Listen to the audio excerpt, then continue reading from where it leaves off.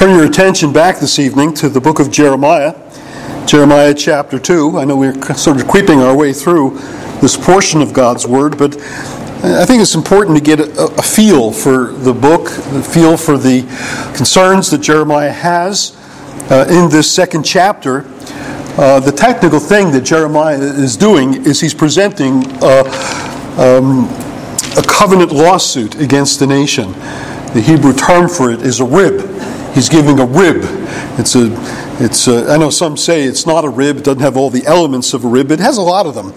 And so I do think that that's what Jeremiah is looking to do. He's looking to indict the nation for their sins.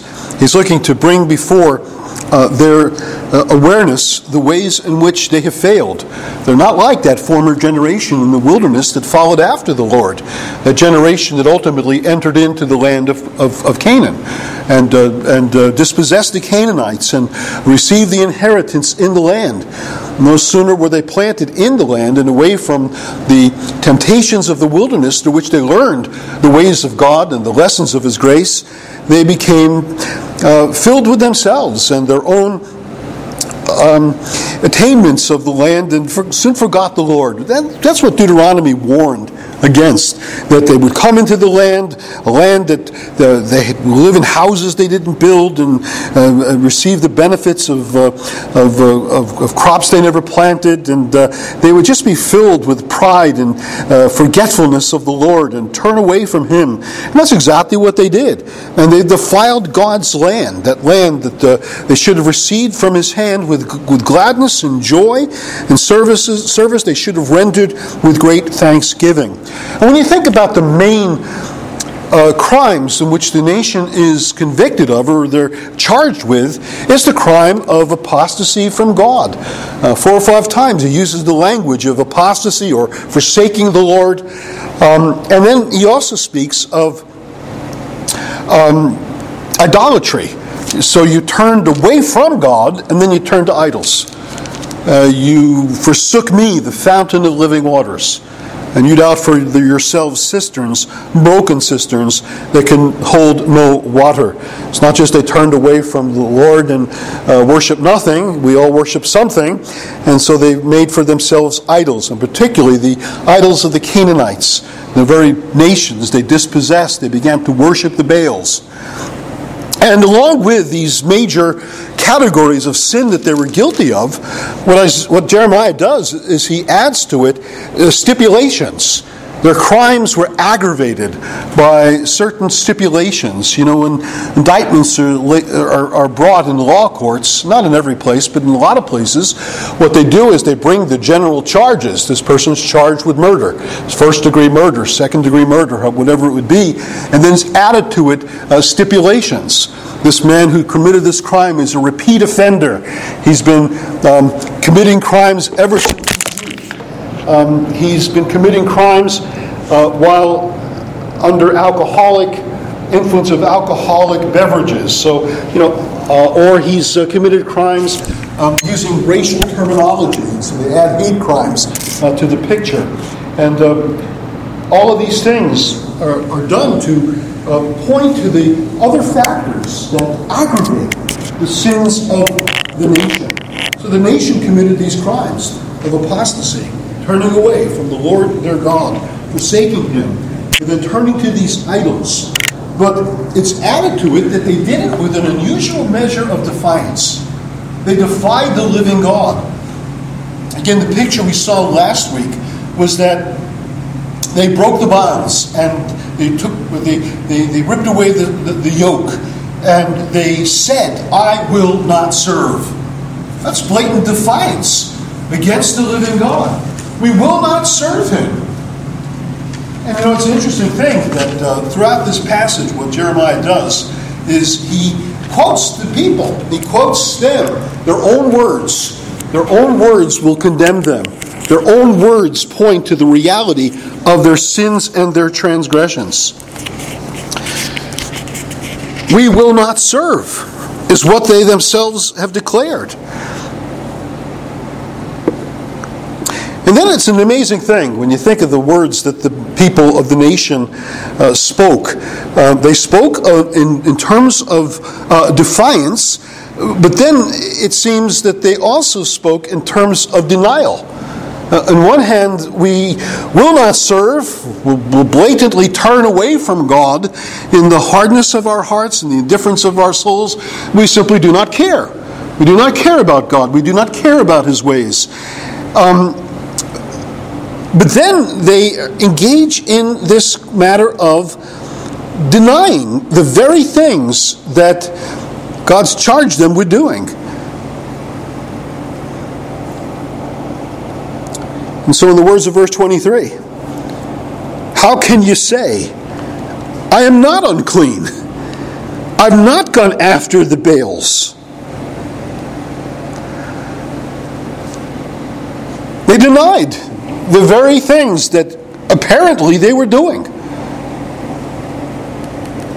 And then not only did they deny what they were doing, then they declare that they're dependent upon these very things they deny that they do.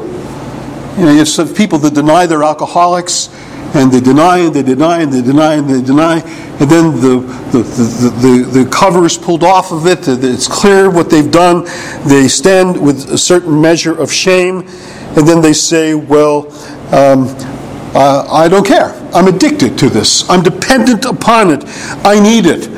I will sooner die than give up my habits. I'll give up my addictions. Because then they go on to say, and let me just find their words.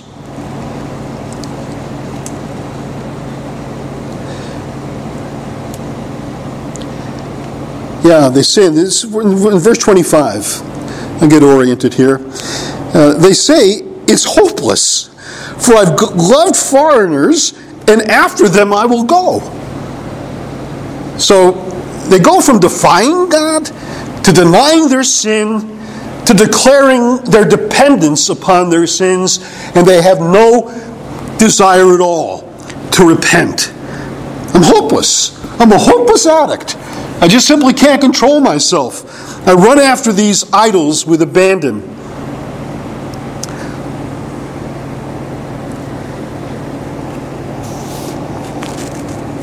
So that's the progression. God says to them, you're in denial. And you're addicted. And then the final thing is you're heading for a reckoning. You're heading for a reckoning. Your sins will ultimately find you out. And that seems to be in a day in which your troubles mount and you then turn to these gods who are no gods, who can provide you no help. And God says in the words of verse 28, but where are your gods that you made for yourself? Let them arise, if they can save you in your time of trouble. The hour of trouble. The objects of their worship could not hear their cries, could not attend to their pleas, could not provide relief, could not give them help. Where are your gods? These gods that you worshipped and these gods that you served. So I want this evening to look at their denial, I want to look at their addiction, and I want to look at the way in which they're heading for this reckoning. So this is where we're going this evening. Let's look at this denial. In the words of verse 23, they're denying that they have gone after the Baals. How can you say I am not? How can you say I am not unclean? That's what they were saying. God tells them they are unclean. Though you wash yourself with lye and use much soap, in the words of verse 22, the stain of your guilt is still before me. And their contention is, oh, we're not unclean. Hey, look, we go to the temple, we bring our sacrifices, we go through the rituals, we go through the washings, we do all the things that the law prescribes, and so we're satisfied with our religious practices. And indeed they are. Many people are perfectly satisfied with their religious practices. And they think they're availing. They think they're going to help them. They think they're going to wash away their sins. And the simple reality is they are deceived. They are deluded. In their assertion they are not unclean, they simply can't see themselves. They don't know themselves. They don't know the reality of their own state and situation. And how in the world do they declare they've not gone after the Baals when clearly they have? What they've done is they've looked to mingle the worship of Yahweh with these fertility cults. And they're looking to, these fertility cults might help them in their crops and having harvests. Just in case Yahweh is asleep at the wheel, we'll go to these other things and we'll cover all of our bases. So we'll satisfy all the host of heaven. Yahweh, the God of Israel, the Canaanite gods of Baal, and the Ashtoreth, and the other objects of worship. And they were simply guilty of it. But they thought that really maybe God wouldn't take note because they also gave some measure of attention to His worship. As they came to Jerusalem and they went to the temple and they went through the prescribed ritual. What does God tell them? In the midst of their deception, in the midst of their delusion, in the midst of their denial of the obvious, the denial of that which is clear. Sin is the great blinder. Sin is the great deceiver. Sin is the great reality that it disenables us from seeing ourselves. God simply says, look at your way. Look at your way. Behold your way. Behold the paths of your feet.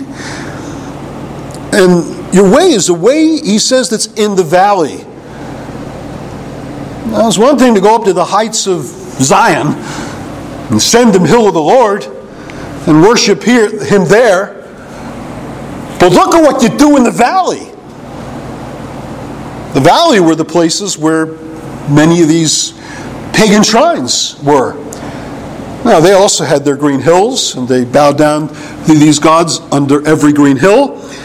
But in the valley, there was a particular crime that the nations were guilty of, that the Canaanites were guilty of. You ever heard of the valley of the son of Hinnom? That's what we get the word Gehenna from, the place of perpetual burnings. It became the garbage heap in Jerusalem as a result of the fact that in prior centuries, the people of the Canaanites would sacrifice their own children to their gods. They would put their children to death and sacrifice them in the valley of the son of Hinnom. And it was the people of Israel that replicated the very same practices, did the very same things that the Canaanites did. The king of Josiah, when he brought in his reforms, he put an end to it. But then after those reforms, it began again, it would seem. And God is saying to them, look at your way. Look at the depths of degradation and depravity and heartless cruelty that you've given yourself to, that you've even gone to the extent of the way of the Canaanites in the valley of the son of Hinnom, offering up your own offspring to false gods. God says, look at your way. See where you've gone. The very paths of your feet bear witness to the evil of your hearts and the evil that you've committed. Then God adds to that, know what you have done. Know what you have done. Come to the place of self-awareness. We have to first reckon with ourselves as we really are before God, before we ever see the need of Christ. If we're happy with ourselves, we'll never seek the grace of the gospel. We'll just simply rest content with ourselves, with our own performances. We will be self-righteous. God calls us to have a reckoning with ourselves, to see ourselves, and to know the things we have done. And then Jeremiah describes their pursuit of these idols. And he uses the images of these beasts in heat. The camel, his pattern brings him to go where he doesn't even know where he's going. He's just after some kind of satisfaction of his own desires, sniffing the wind. Who can restrain her lust? You're not going to call her back. You're not going to bring back that camel in heat as crisscrossing his way, or her way. She just doesn't know where what she's after, where she's heading. She just wants that gratification and satisfaction of her desires. None who seek her need weary themselves. In her month they will find her. When she gets over the passion and it's satisfied and it's over, she'll come back home. She'll become a normal camel again to ride and to do the things camels generally do. He calls upon them to keep your feet from going unshod and your throat from thirst. It's an interesting image, because that's exactly what happened to Judah when they were taken into captivity. It was bare feet unshod. They went off into captivity. I'm sorry, I missed the wild donkey altogether. I think I conflated the two. You got the crisscrossing camel, and you got the wild donkey in the wilderness, and she has a sense of where she's going. She's going right for where the male will be found, and you'll find her when she's done with her business. And it's you can't reason with an animal in heat, and you can't reason with a nation that's gone after idols in the fullness of their lust, in the fullness of their unreasoned devotion to these things that are no gods. And so keep your feet from going in that way in which you're going to lose all sense of propriety. Sandals fall off of your feet and you simply don't care. You're out pursuing. You're filled with thirst and you're still pursuing. And you're not caring at all for what is really in your own best interests.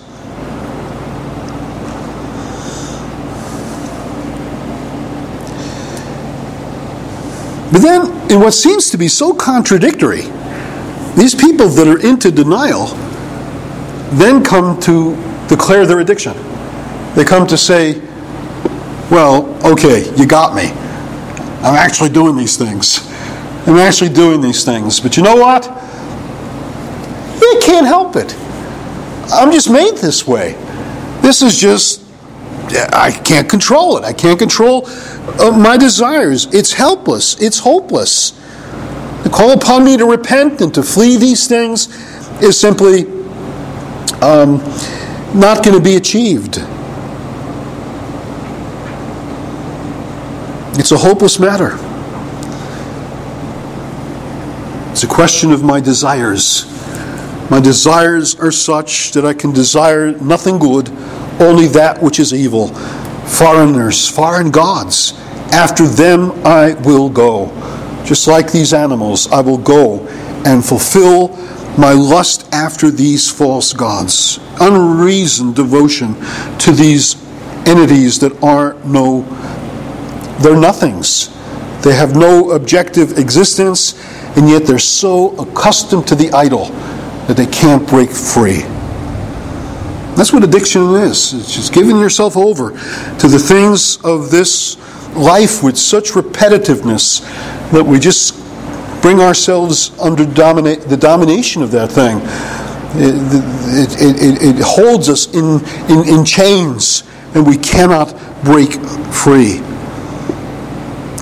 And that's where sin brings us. It brings us to put forth any and every argument not to expose ourselves, not to be brought to the place where we have to reckon with the reality of who and what we are before God. We'll go in the direction of denying that we've ever done such things at all. And then we'll go and use the excuse, well, what do you expect of me? I'm just under the domination of those things. I'm addicted and I can't break free. I've loved these foreign things, and after them I will go. And then Jeremiah exposes that. You know what that's like? It's like a thief, he says, that's shamed when caught. Now, generally speaking, when a thief is out to rob somebody, out to burgle a house, out to rob someone, the thought is, I'm going to get away with it. I'm going to take the loot, I'm going to run, and there'll be no penalty. There'll be no exposure. No one will even know who it was that burgled the house. No one will even know who it was that took that wallet and took the possessions of somebody else. They'll fully get away with it. And yet when that thief is caught, they're exposed. The reality is shame. Israel doesn't want to be exposed. They don't want the light of God's truth to come and bear in upon their souls, because shame is not a pleasant thing to experience. And yet, and that's why most people just look to so inundate themselves with sinful thoughts and practices that they can feel no shame. People have no ability to feel shame any longer. But Jeremiah is operating within a society where shame was still a reality that people felt. When they were exposed, their sins found them out. Their sins were exposed. The house of Israel shall be shamed. They'll be like that thief that's caught. Their sins will be exposed, and they'll have no covering for them. They'll have no excuse for them. And he specifies it's their leaders that will be exposed to this shame in particular. The people, yes, but their kings that led them, their officials that governed them, their priests that functioned for them, their prophets that spoke falsely to them. They all will come under indictment. They all will have their sin exposed. And then Jeremiah enters into a bit of mockery about these deluded people, these people so dominated by their sins, so accustomed to the idol. It's irrational.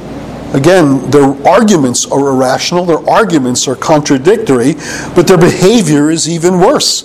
Their behavior is so ridiculous, it's foolish, and this whole full-scale mockery at play when Jeremiah mentions them saying to a tree, "You are my father," and to a stone, "You gave me birth." And what makes it so ridiculous is that the tree is the pole, the totem, that the Canaanites would use in their worship. Those trees were reflective of the female gods. They were feminine gods. They were the goddesses, the Asherah poles that he's referring to.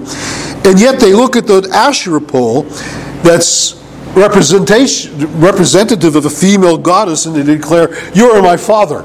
You are my father." And then the stone that's spoken of here is of a male god, a male Baal. That is the reference to the stone, and you declared of them, "You gave me birth." Well, men are the ones that are the fathers, and women are the ones that give birth, but they have it completely inverted.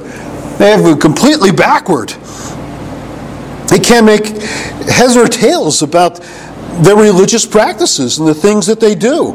It's all folly. It's all absurdity. It's all the height of what is ridiculous and absurd and wretchedly madness that they've gone into. Because when they do these things, when they go after these Baals, and they go after these Asherah poles, when they go after these Canaanite gods,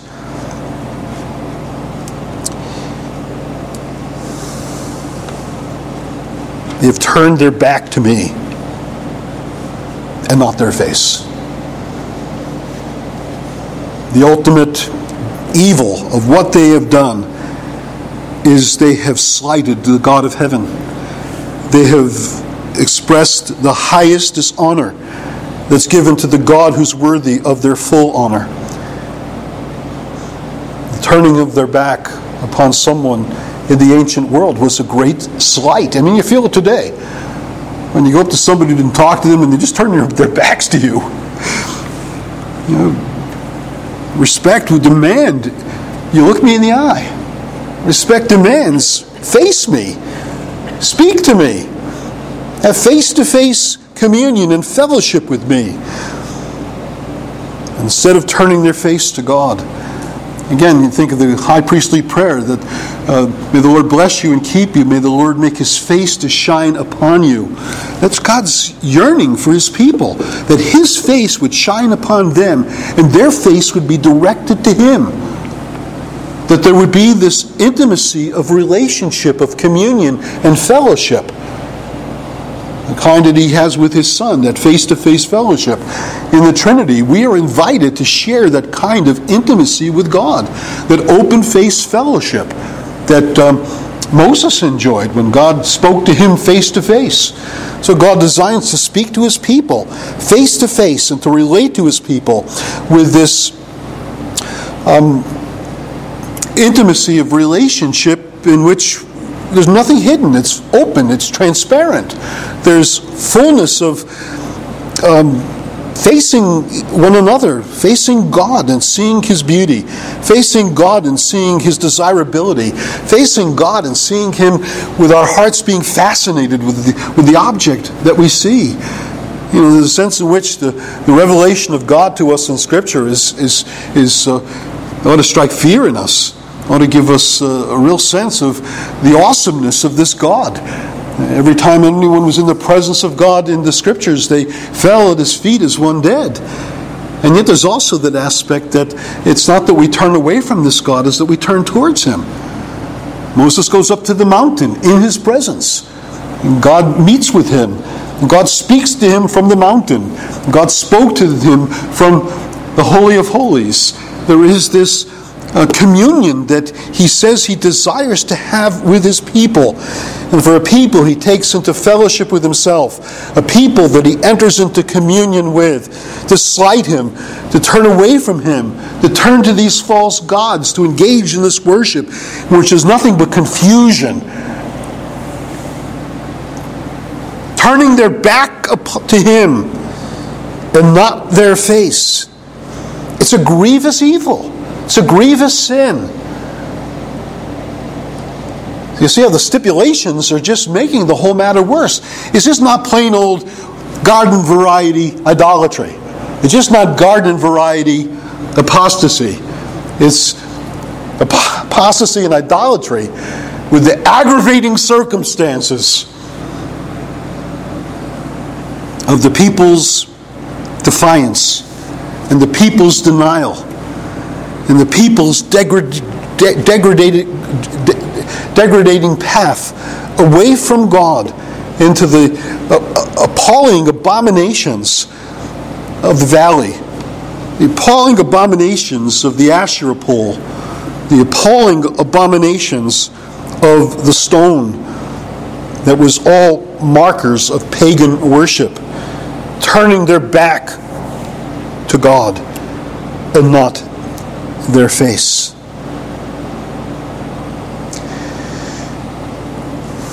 The final part of this section addresses the fact that this people is going to have a day of reckoning. You're heading for a reckoning, the days when trouble will come. You'll have your evil day. The day in which you cry out, as the prophets of Baal did on Mount Carmel. "Oh, Baal, hear us! Oh, Baal, hear us! Oh, Baal, hear us!" For hour upon hour. And nothing happened. Nobody responded. There is no Baal to hear the cries of the prophets. And God says, but in the time of their trouble, they say, "Arise and save us." "Oh, Baal, hear us! Asherah, hear us! Gods of the Canaanites, hear us! Arise and save us." Maybe even call on Yahweh. Maybe that's the intent of the passage. They're saying to Yahweh, "Arise and save us." And Yahweh's response to them is likely found in the words of verse 20. "But where are your gods that you made for yourself? Now in an hour of trouble, now in a day of need, now in a day of desperation, you're calling on me?" Again, everybody calls upon God in an hour of trouble.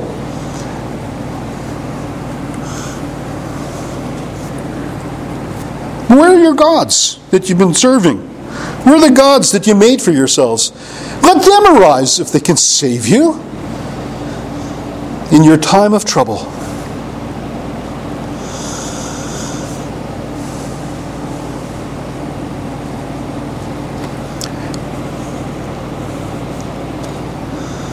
Remember Marilla and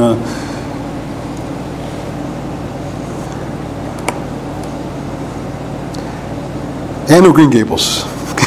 Kind of think of it. God doesn't want fair weather friends. God doesn't want the sort of friends that just turn to Him in a pinch, in a time of need. God wants people that look to Him, have face-to-face fellowship with Him, know Him, delight in Him, enjoy Him forever. That's our privilege as the people of God. That's our privilege. That through Jesus Christ we're admitted to that kind of access to His presence, that kind of fellowship with Him, approaching Him, ascending to His holy place in our worship and in our praise and in our prayers, knowing what it is to draw near to God, that He would draw near to us. The final aggravating circumstance is just simply the abundance of the idols that this nation that should have been a holy nation, that this city that should have been a righteous city, this people that should have been a faithful people. God says, as many as your cities are your gods, O Judah.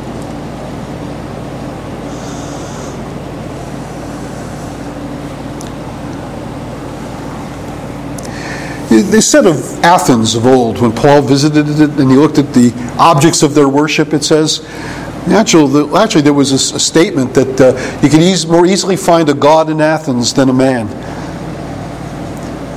Now, I don't know if that's hyperbole, but that's what they said about the city of Athens.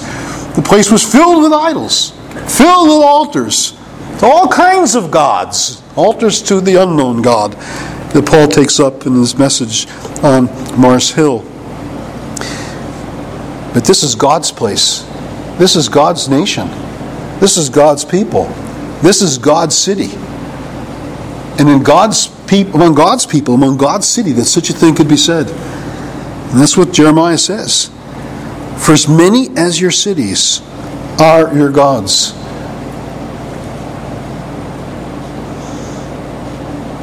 Now, the cities in Judah were not necessarily large cities. They were just really small settlements that were called cities. Wherever you found people gathered together, in all of the tribes, well, the tribe of Judah, you just saw idols. Every green tree, every high hill, every valley that had an altar, a shrine, a place of worship. The people of Judah ran to it. It abounded. It wasn't a small thing. It wasn't a hidden thing. It was done out in the open, in every place. All these things put together bring us to see all of these specifications of the sin of idolatry and of apostasy that the people of Judah were guilty of. It just makes the whole situation magnified. Just makes the whole situation to bring us to understand why it was that God would bring His wrath against this nation. God would bring His wrath against His own people and bring in the Babylonians to take them into captivity for 70 years. Simply, enough was enough. Something had to break the cycle. And one of the wonderful things about the Babylonian captivity, if you can speak of wonderful things about the Babylonian captivity, the one thing it did, it cured Israel of its idolatries. When they came back from captivity, they were simply done with their idols. There's a lot of other things God faulted them for. That they returned to the city, they returned to worship, they returned to all the ordinances, but they didn't return to Him. There was something missing within their hearts and minds and souls. It was an external form of religion that many of them engaged in. Not everybody, but many were engaged in that external religion that the latter prophets speak about, Malachi in particular. But at least the gross idolatry that seems to have pervaded the nation prior to the Babylonian captivity, that chastening hand of God brought them to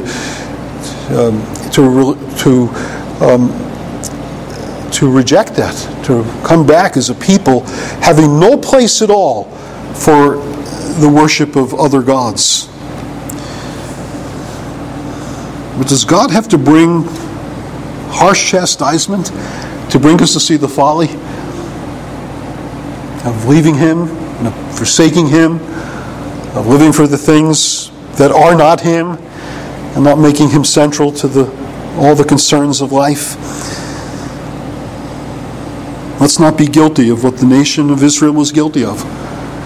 And not just the major things of apostasy and idolatry, but some of these things that put us on the high road towards that, denying the reality of our sin, defying God, even a little bit in our hearts, and saying, who is the Lord to tell me this or that or the next thing? I'll sooner pave out a way for myself than mind His law and keep His words and obey His commandments and walk in His ways. Let us not be guilty. The kind of religion that looks to Him in the midst of a tight pinch in our lives when troubles come and afflictions abound and a day of trouble comes, and say, well, then we'll know the Lord will be there for me then. Now the Lord will be there for you then if the Lord is there for you throughout the totality of your life's existence.